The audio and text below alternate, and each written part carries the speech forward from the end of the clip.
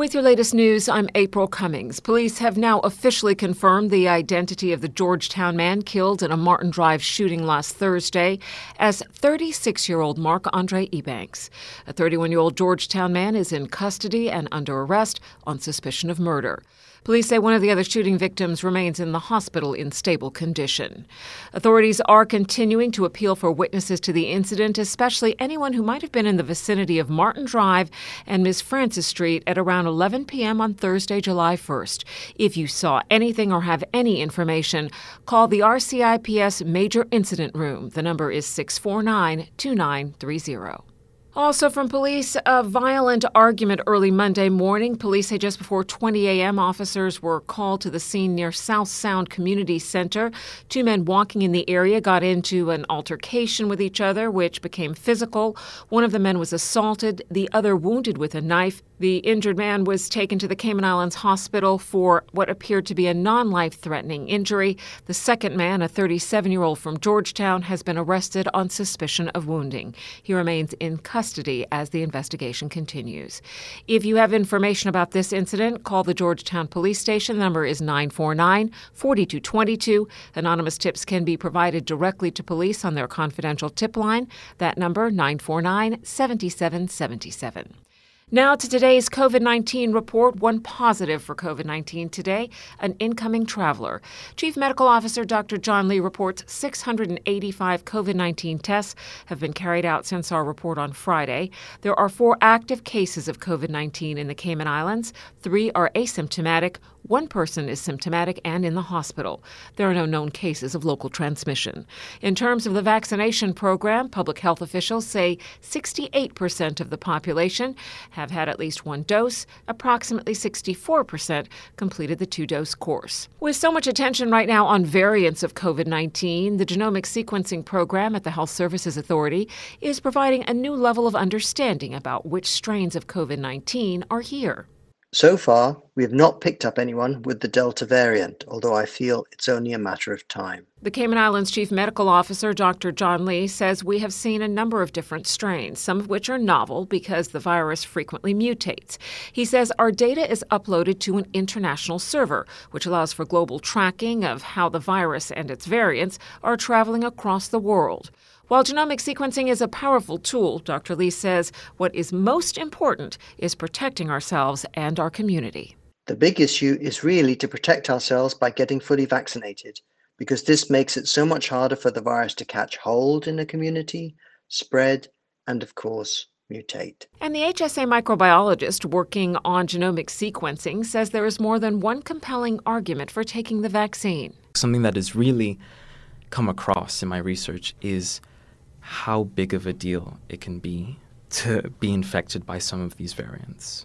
Because regardless of how people view it in terms of the death rate with respect to other viruses and other diseases, I think that's a bit missing the point, because you can develop a lot of chronic illnesses from COVID infection, even if you're asymptomatic. Jonathan Smalley says, in fact, most people are asymptomatic when they get infected with COVID, but that does not mean they aren't at risk down the road, let alone people with other health issues.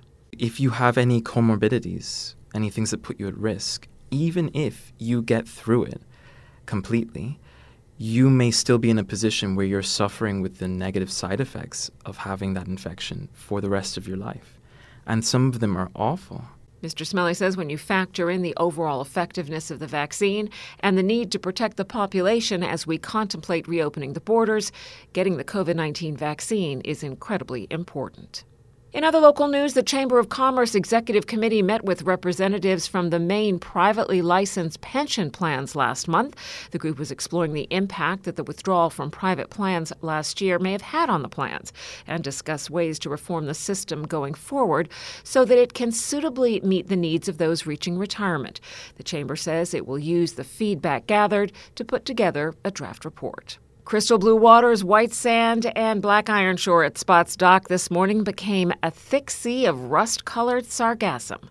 Wendy Johnston is the manager of the Environmental Management Unit at the Department of Environment. So we're at the beginning of the sargassum season, and current forecasts indicate that we look likely to have quite a bad season with influxes. The last worst season on record was 2018, and it looks like we will have slightly less, but still large amounts coming in. Is there anything that you want people to do or not do when they see the sargassum, for example, as I saw it this morning, which was quite heavy, quite thick, all over the Iron Shore? Should people leave it alone? What should they do? Yeah, on beaches where it doesn't cause an issue, it should just be raked up carefully. But I appreciate where we get heavy influxes, where that's not possible. If people need to take larger equipment on the beach to collect the sargassum, we would urge them to reach out to the DOE, because we do have a lot of turtle nests now laid on the beaches, and heavy equipment can compact the sand, crushing the nests, and it can also drive over the turtle tracks, which we use to identify nest locations.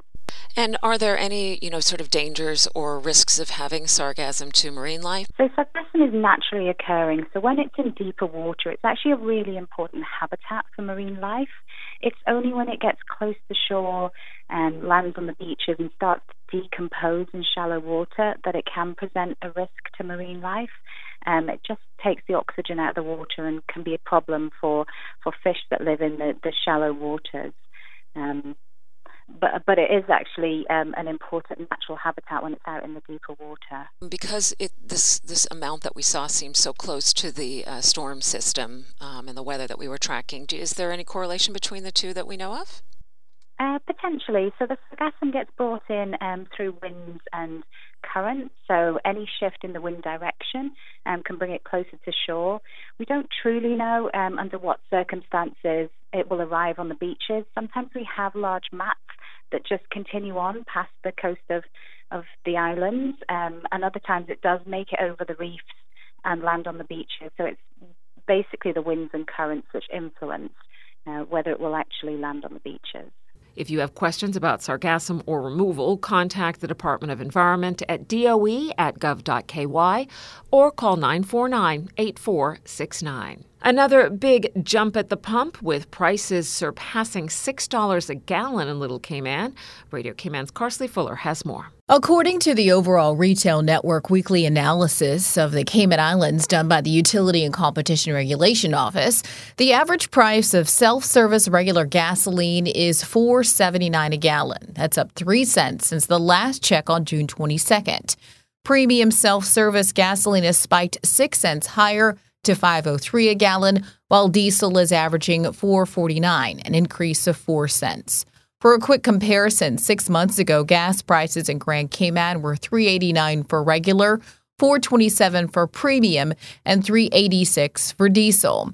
For Grand Cayman, the cheapest regular gasoline is reportedly being sold at Mike's 7 Mile, where Offreg says it's $4.71 a self-service gallon. The average price of gas for folks in Cayman Brac is holding steady at $5.18, while people in Little Cayman are now paying a whopping $6.11 a gallon. On the diesel side of things, Offreg says the cheapest is being sold on Grand Cayman at refuel for $3.89.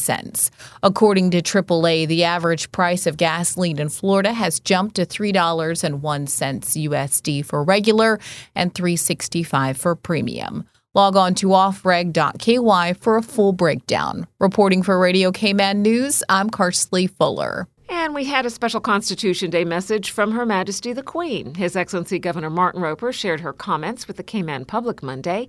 In her message, Queen Elizabeth II says, quote, "On the special occasion of your Constitution Day, I would like to convey to the Premier of the Cayman Islands, the Honorable Wayne Panton, my congratulations, together with my best wishes to the people of the Cayman Islands."